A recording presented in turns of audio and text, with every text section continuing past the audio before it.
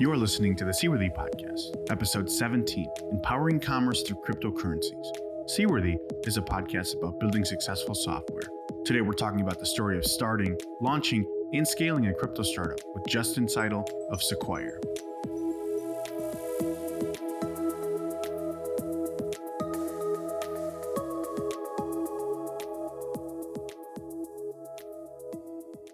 Welcome to Seaworthy, Justin. Thanks for coming. Yeah, thanks, Andrew. Thanks for having me. How have you been? Pretty good. Just getting Good. through the holidays and moving on a little bit and getting back into the grind. Yeah. Do anything fun over the holidays? We have a little one, so a lot of it was meeting up with family, celebrating his first Christmas, and just kind of doing that whole spiel. Yeah, first Christmas. That's exciting. No trees tipped this year, but next year all bets are off. Yeah, he's starting to walk, so actually the first 1.5 feet of our Christmas tree didn't have any ornaments on Wow. it. Yeah, the worst story I heard was actually my brother has a son, EJ, and he tore down the whole tree this year, and he's Ooh, 18, 19 months. hopefully not on top of himself. No, not on top of himself, but a bunch of ornaments broke and, drained the water and that sort of thing. So may have to fix the tree next year to the ceiling or something.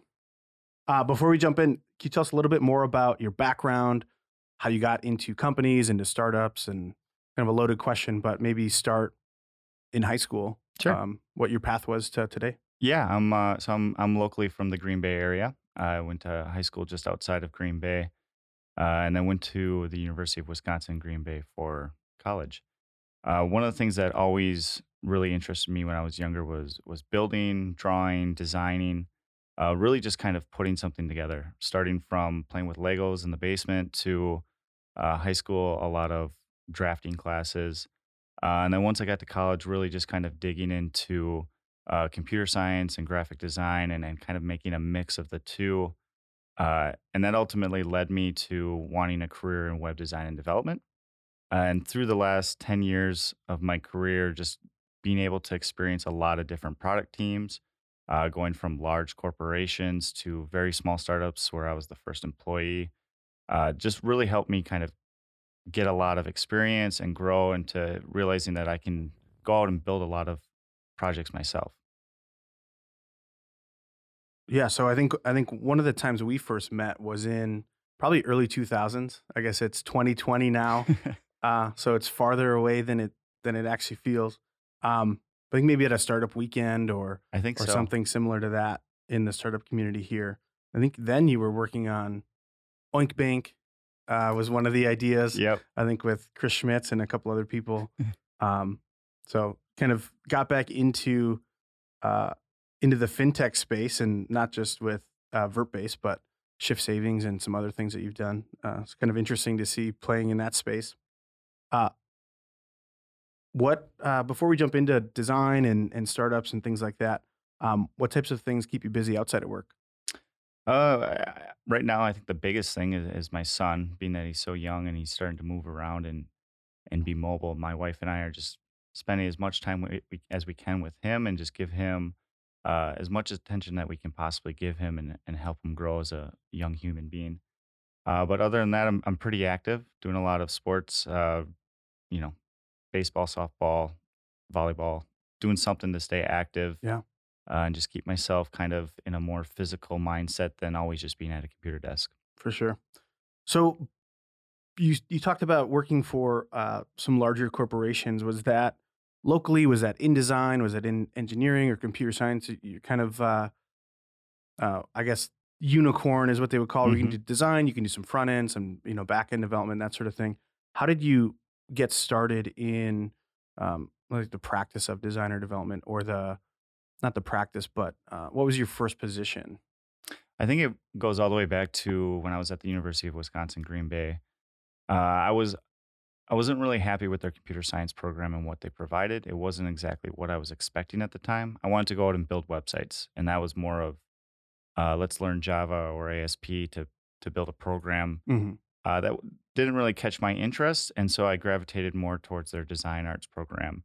And even then, they didn't really focus on website design, and that kind of just left me unfulfilled. Mhm. I worked at the student union over at UWGB, and they actually allowed me to uh, build out websites for a lot of different organizations, student orgs, programs throughout my 4 years working for them, and that allowed me to actually grow and learn HTML, CSS, and basic JavaScript on my own. That I then kind of turned into its own independent study. Yeah, and assuming that you learned a lot through that process, not only design, but understanding the constraints of what is doable in a reasonable amount of time. I think, there's a big, discussion in, design Twitter of should designers code and should they learn, and I think understanding that can help you go faster, down the line Yeah, as you're iterating. absolutely, absolutely. I mean, there's pros and cons to both. Yep. So then going from that to, something like, I think you're now back in Green Bay, but prior to that, you moved to Chicago for New Coast Ventures. Hmm. Can you tell us a little bit about that experience? Yeah, so I had been with a couple startups prior to that, and the startup that I was in prior to moving to Chicago had just been acquired, and we were kind of at the crossroads of the acquiring company was in Vancouver, and they were And that un- was Mobify? yep, Yeah. or it was Donde acquired by Mobilify, Yeah, that's right. and it was really great company. A lot of great experience even from that. A little bit bigger company to learn process from. But they were based in Vancouver, and it was kind of set up that if you wanted to progress in your career, you'd have to be located in Vancouver. So I kind of did some searching. Uh, Met one of the past cohorts at the Brandery program that startup had gone through, and his name was Nick Cremitis, and he actually welcomed me into New Coast Ventures and the projects that they were working on. And New Coast is really just a small venture firm agency kind of set up where they're looking to invest in startups and really just kind of get them from idea to that first round of funding, build them out, help them succeed, and get that MVP together. They actually spun out their own product, Hunt Club, which is then something I really focused on as well. Yeah, so you kind of went from working more with a range of startups to focusing a little bit more on Hunt Club. Um, how was that experience kind of working on, with multiple teams to kind of now transitioning more back to a more startup focused? Yeah, it was it there was a lot of positives and a lot that I gained from starting at New Coast and really working with a wide range of ideas and being able to kind of test what works and what doesn't work when starting out a product and what to look for and find to make a product successful. Using a lot of feedback from the users and the clients that are using that app or that platform that they're trying to build ultimately led us to really provide a better product for Hunt Club because a lot of everything we did was just testing and bringing in data first that ultimately led to the decisions that we made to build out that platform. Yeah. So with Hunt Club, where did you leave off with that? Did you end up going from Hunt Club to a different venture with New Coast, or I guess where's Hunt Club today? Yeah, Hunt Club's doing really well. So when I left, I was head of product for that team. We had just raised our last round of funding. It was a bridge seed round for our Series A. The team has been growing. I think I was the eighth employee. They're now pushing close to 100 employees. Wow. So they're doing very well. The team is amazing, and they're doing a great job. I think the focus that is different from a traditional recruiting platform is you can automate to a certain extent, and you can be hands on to a certain extent, but finding that middle ground to provide not only a more efficient process, but also something with white glove service that we like to call, Hmm. where you really give each person, each client your full attention. Yeah. If I remember correctly about Hunt Club, it was matching you with, or maybe using your network to, maybe you can describe a little bit more about, Yeah, the nuts and bolts of the software, but scan your network on LinkedIn and stuff for opportunities yeah. I and think introductions. one of the key metrics that we identified is that the candidates that are most successful in the industry that you're in, or the candidates that you are really looking for to make a difference on your team, are primarily passive candidates. They're in a job, they're not looking, they're content with where they are, and so you really need to go find them and provide a better opportunity for them. One way that we successfully navigated that was by having influencers connect their networks on Hunt Club. And then we'd go find these people that fit the criteria of the job that we're looking for. Mhm. And then instead of reaching out directly to the candidate, we would reach out, say to you, and say, Andrew, John Smith is a great candidate for this role. Here's why. If you just recommend them or give us the referral to them, you're eligible to receive $100 if they get an interview, and if they get hired, anywhere from $2,000 to $3,000. Wow. And it was a simple yes or no email. We never crossed the line. If you said no, we respected your wishes. There was nothing more important than your own social capital, so Mhm. we never crossed that line. And most people just simply clicked yes on the email, and then our response rates from the actual candidate were much better than a cold LinkedIn type outreach, Right.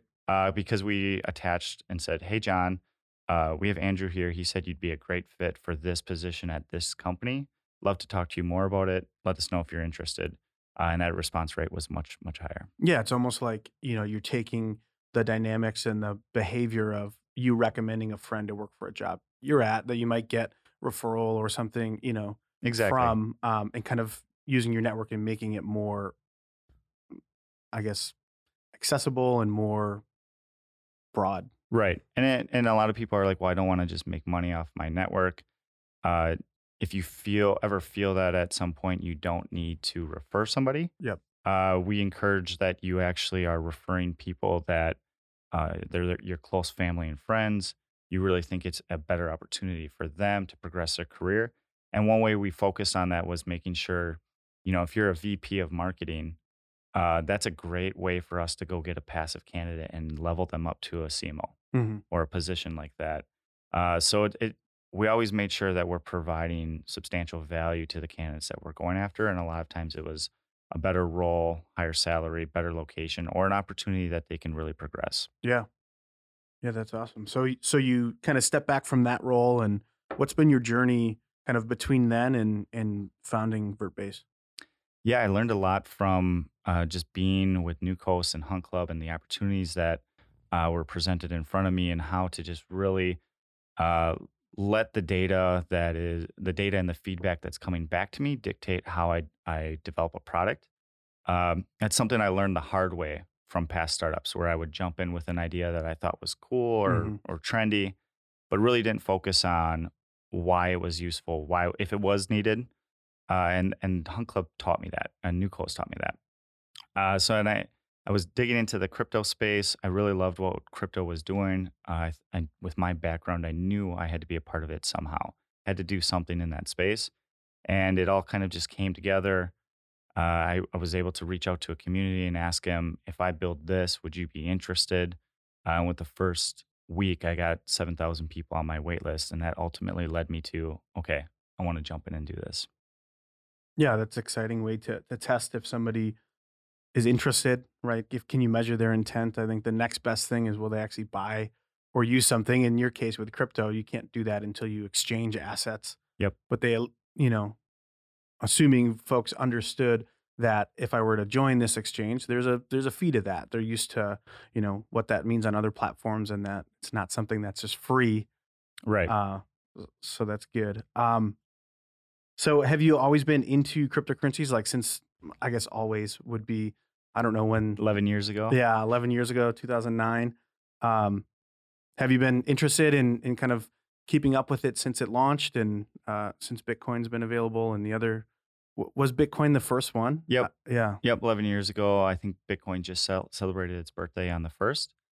I definitely was not interested in Bitcoin or more specifically blockchain technology at that time. I didn't, I didn't realize the importance of it. I didn't really give it a second thought until probably like 3 or 4 years ago.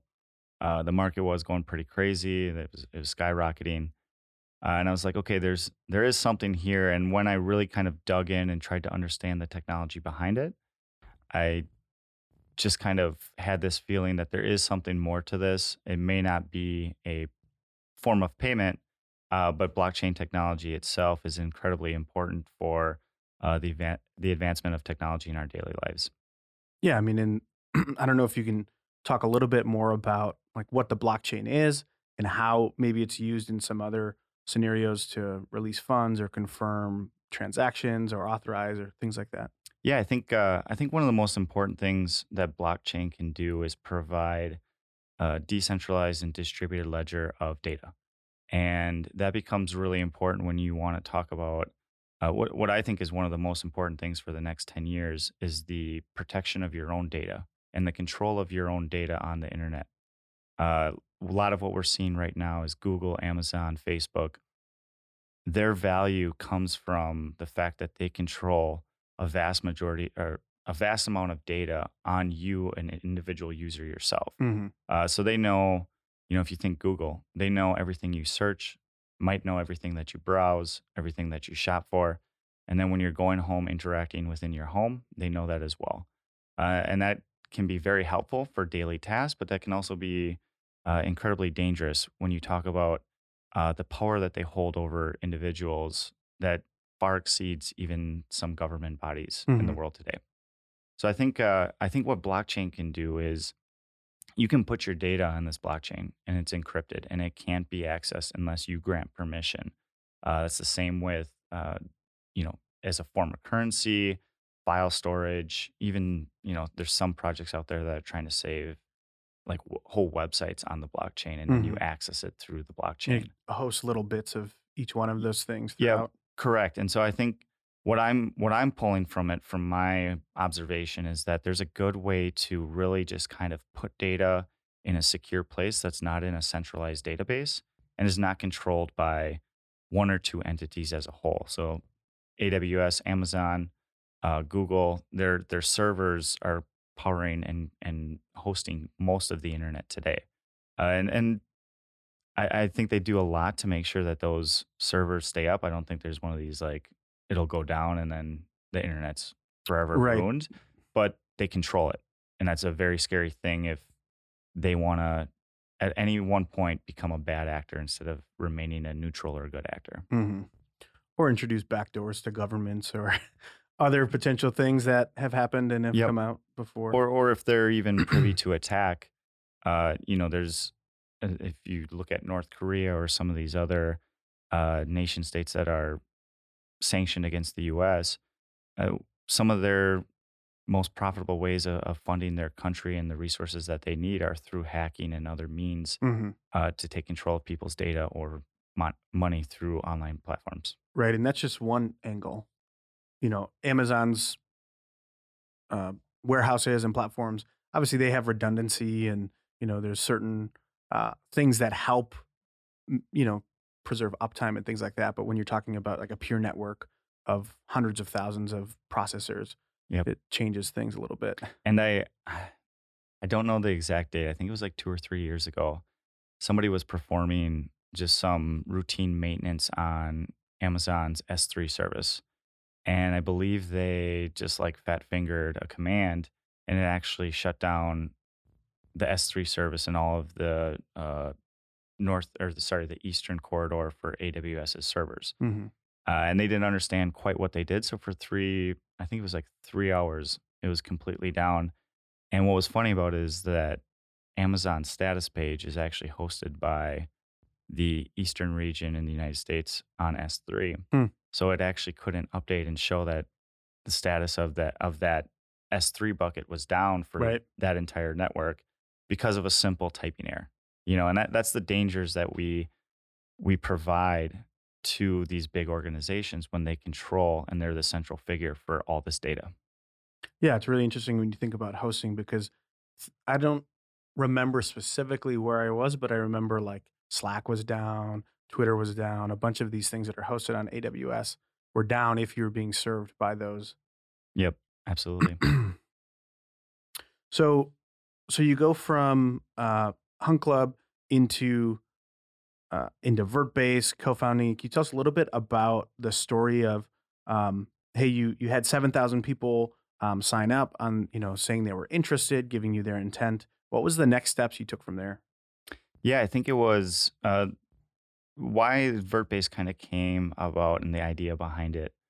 I was getting more and more into crypto, and then as I was kind of digging into all the different digital assets that were available, I wanted to purchase some of them because I liked what they kind of their project was about, some of the things that they were trying to do. And if you were in the US specifically, really one of three options you had was either going to Coinbase, Gemini, and there may have been one or two others, but those are really the two strongest that you had a lot of trust in. You could kind of work directly by connecting your bank and having a fiat on ramp to buy Bitcoin. Mhm. At the time, Coinbase had three pairs. You could buy Bitcoin, Ethereum, or Litecoin.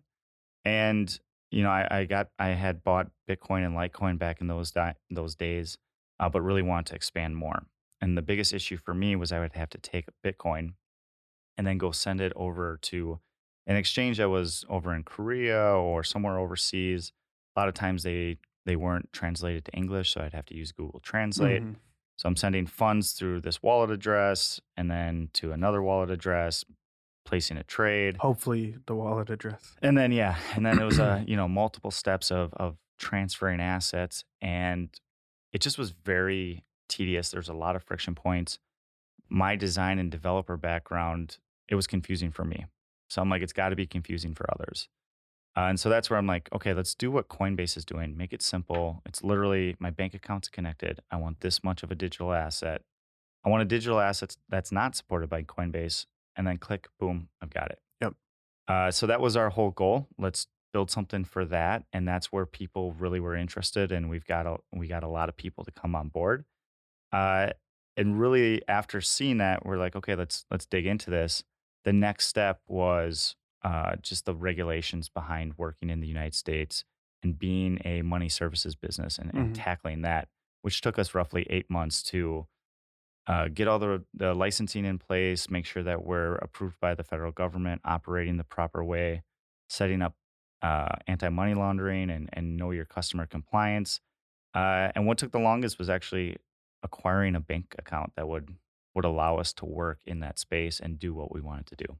And so by bank account, you mean basically, was it an escrow account or a account that would hold the activity Yeah, so for there's fiat deposits and things like that, or how? yeah, really, honestly, it's just a bank account to just act as our banking account so we can pay for services Yep. and have a business checking account of sorts. The problem with what we were trying to do, we're registered with FinCEN, and I think there's anywhere between 17 and 19,000 banks in the US right now. We're a money services business, so that immediately brings us down to around 1,000 banks that will or has the capabilities of supporting us and working with us Mhm. because of the extra security and compliance that we have to go through. At the time when I was applying for this, there was three known banks in the US that would even talk with companies dealing in crypto. Wow. I was lucky enough to uh, get in with one, continue to push, basically put together a plan of like, what do I need to do to get a bank account? And just working on those things, I got those things, had an agreement in place, and ultimately that allowed us to launch and open the doors of VertBase to the public, which was September of 2018. Yeah. So just I guess recently, right? So that was Just no a year and yeah, a year and a couple still months. thinking it's 2019. A year and a couple months.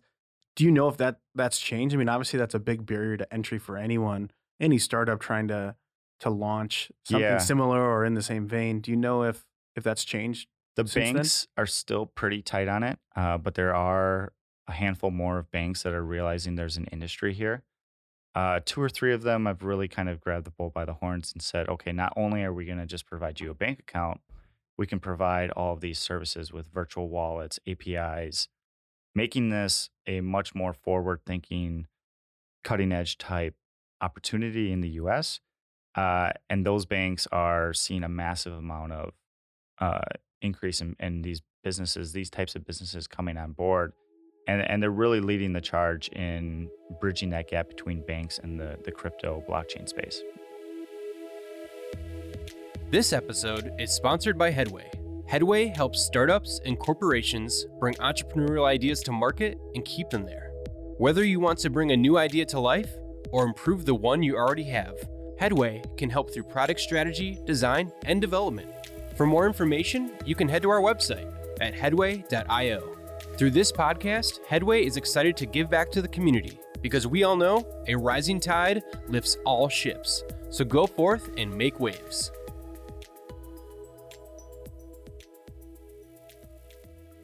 So what, flash forward about a year and a half, just about, since you were able to open the doors, how has reception been, users, volume through the platform, that sort of thing? Can you speak a little bit about the metrics just off the top of your head? Yeah, I mean, we started with one asset, and when I say asset, I mean one crypto.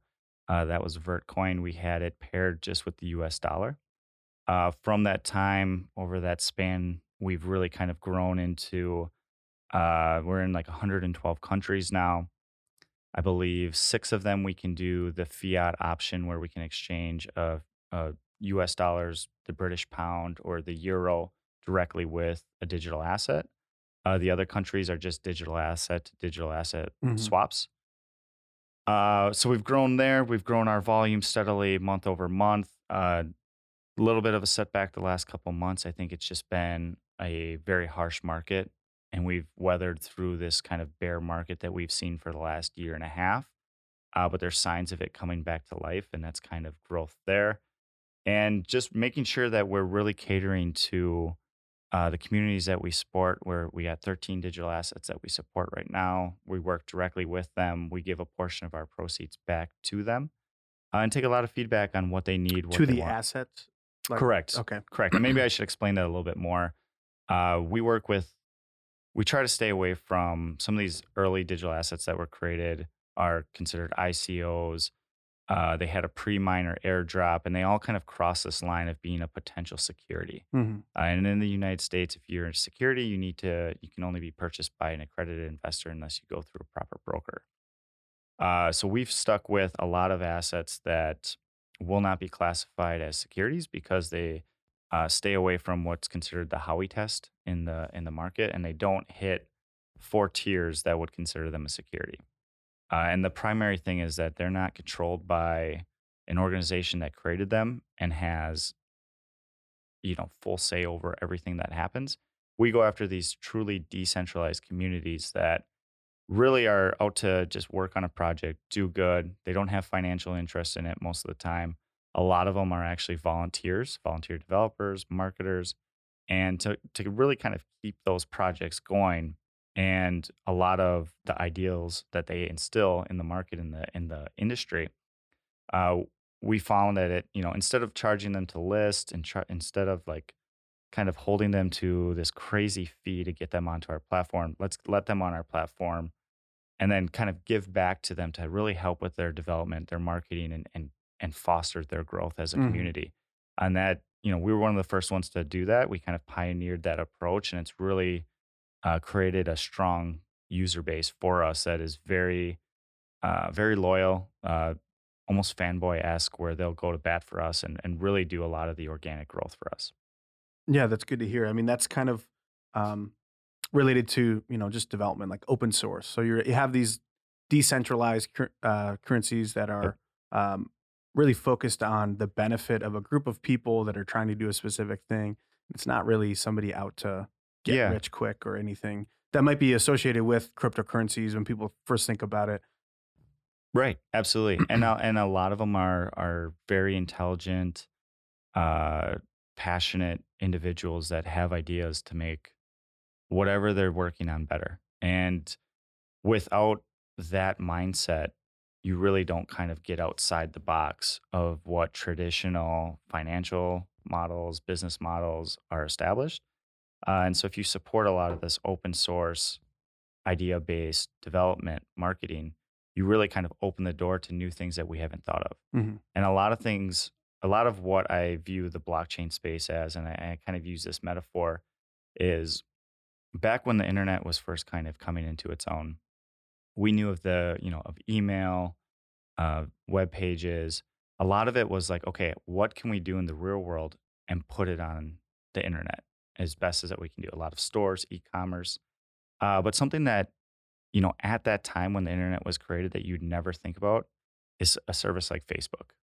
You wouldn't think of, let me just go on there and make a virtual profile and live my life through this app Mhm. or Twitter. 140 characters and just write out little sentences and blurbs that I shoot out on the internet for people to view. So that type of technology was fostered by the foundation of the internet. So I think, we're setting up this foundation of blockchain technology on a lot of things that are currently existing right now. And we haven't even reached some of the ideas that we can't even comprehend in our head right now because they just don't exist. Hmm.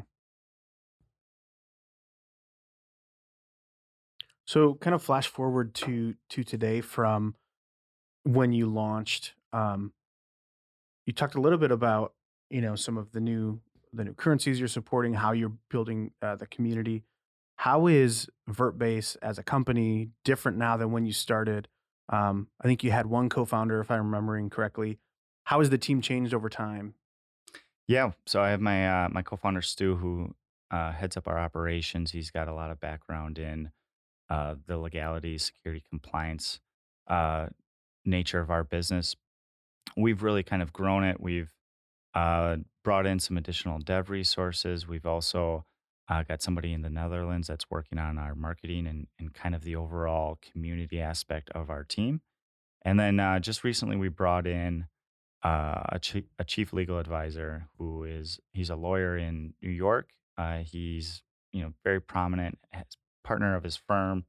But what we really like about what he's doing is he's heavily invested into crypto and what kind of progressing that technology forward from a legal standpoint. And he's actually teaching crypto law at George Washington University. Well, So he's an incredible asset to our team. That's one of the hardest things for us to do is kind of navigate the legal landscape from, not only from region to region when you're talking country, but in the United States specifically, you have to navigate different laws within the states. So he's, really helping us with that, making sure we don't kind of get ourselves in trouble with the securities side of things. So he's been an incredible addition to our team. yeah, and I imagine that's not a one and done thing. Things continue to evolve from Absolutely. a legal Every standpoint. week, every month, it's constantly changing. Yeah, that's great. What's one of the biggest problems you're facing at VertBase today, whether that be legal, securities, the product, the requests, that sort of thing? I think one of the things that we've identified is, we started with this core product that really goes after retail investors. And the problem that we faced in the last couple of months to year is that the crypto industry as a whole has kind of gone into what they're calling a bear market, where not a lot of trading is happening. People are holding because price has been plummeting and dropping. Uh, and that's the problem is the price is volatile. It's going up and down. It's constantly changing. We see a lot more interaction and trade volume when the price is moving up and down. But when there's periods of stagnant market, especially when it's lower, people don't want to transact. They want to hold to see what the future holds for them. So we're thinking of ways. How do we get around relying on this trade volume when the trade volume starts to drop? Hmm. One of the things that we also want to keep in mind is that in order to bring mass adoption, you have to give individuals another way to kind of utilize their crypto or their digital assets in a way other than just holding them and spending them on a service. Right. So some of the things that we're really working on, doing some enterprise settlement for larger companies that accept crypto but need to immediately exchange it out for cash. Uh, and then something that we're really interested in and that we is kind of part of our core value of giving back. We started a service called Giveably, and Giveably will be a free tool for anybody to use. It's a crypto donation based platform where you can really just set up a profile, content creators, streamers, non for profits, organizations, charities really can just come on, set up a page. They can even set up a custom page that has their brand and a bunch of content on it geared towards delivering their message. And we then allow them to accept digital assets for free on Hmm. that platform. And then they can in turn take those digital assets, send them to their own wallets, exchange them out for fiat, or for non for profits and charities. One of the big things with them is they can't take on the risk of holding digital assets. They can't go through capital gains. They Hmm. can't lose value for their donors. So they really want to just immediately settle it out for a fiat currency such as the US dollar. So the big service there for us that helps kind of promote our trade volume but at the same time, we're another avenue for these organizations and nonprofits to receive donations. We can undercut, credit card processings anywhere from 2.75 to 2.9 for non for profits, and we can get it down to 2%. So we can immediately give them more return on their donations, Mhm. offer another avenue, and do it for free for them, really just to kind of help bolster the use of crypto on a larger scale. Yeah, so almost like, is it like a Patreon for, like, influencers? Like, Yeah, obviously, the nonprofit's a little bit different, but you could potentially I don't know if subscriptions are part of yeah, Givably, but very similar. I mean, like for instance, see where they could have a Giveably profile page. You could talk about see where they have any custom images that you want up and the branding that you want up. And it would just list the different assets that you're willing to accept. And when the user wants to donate, they can give to that address. We'll track it for donation purposes. Uh, it all depends if you're a nonprofit or yep. a charity, if there's any tax breaks that come with it. But then that organization, individual, business, whatever they want to do with those donations, they can do. Uh, Basically, just keep the crypto, send it to their own wallets, exchange it out, swap it for Bitcoin, or even just settle it for a fiat currency such as the US dollar. Yeah. No, that's really cool. Um, so is that out now and available? Uh, we Is that coming ran, out? we actually ran, so we've been running an MVP for the last couple months. We have three organizations that we're working with. There's a political party in New Zealand called the Top or the Opportunist Party that's utilizing it. We have the Unstoppable Foundation, which is a charity based in the United States. And then what's really interesting is we were connected with Andrew Yang as a presidential candidate for the Democratic Party. He's a big proponent of blockchain, universal basic income, and just promoting financial freedom for the United States. So we actually are working directly with his super PAC Humanity Forward and accepting all crypto donations for Humanity Forward through Giveably as of right now. Yeah, that's exciting. And I think publicly we should have Giveably by the end of the week. It should be open to all to set up their own profile pages. Perfect. And where do you find that? Just by going to VertBase, sign up for a VertBase account. And then once you get into VertBase, you'll see that there's a little section for Giveably that you can kind of navigate through. Awesome. Um, so I was going to ask what's next for VertBase, but that kind of answers it coming up later this week and other things that that you're working on. Um, what advice would you give? Just kind of thinking back at your advice with other startups, ones that you were designers on, ones obviously that you're the co-founder of. What advice would you give to startup founders and folks working on new products? I think I'll reiterate what I said before. I learned this the hard way, and I know a lot of people are going to continue to make the same mistake and learn it the hard way as well. Oftentimes, you have this idea and you think it's the best idea. Maybe it's Twitter, but it's Twitter with a spin, or maybe it's a new approach to do something. A lot of times, they're very good ideas. But the problem is, you might not have enough people that want to use them, or enough people that think they're of enough value to go ahead and use them over the other.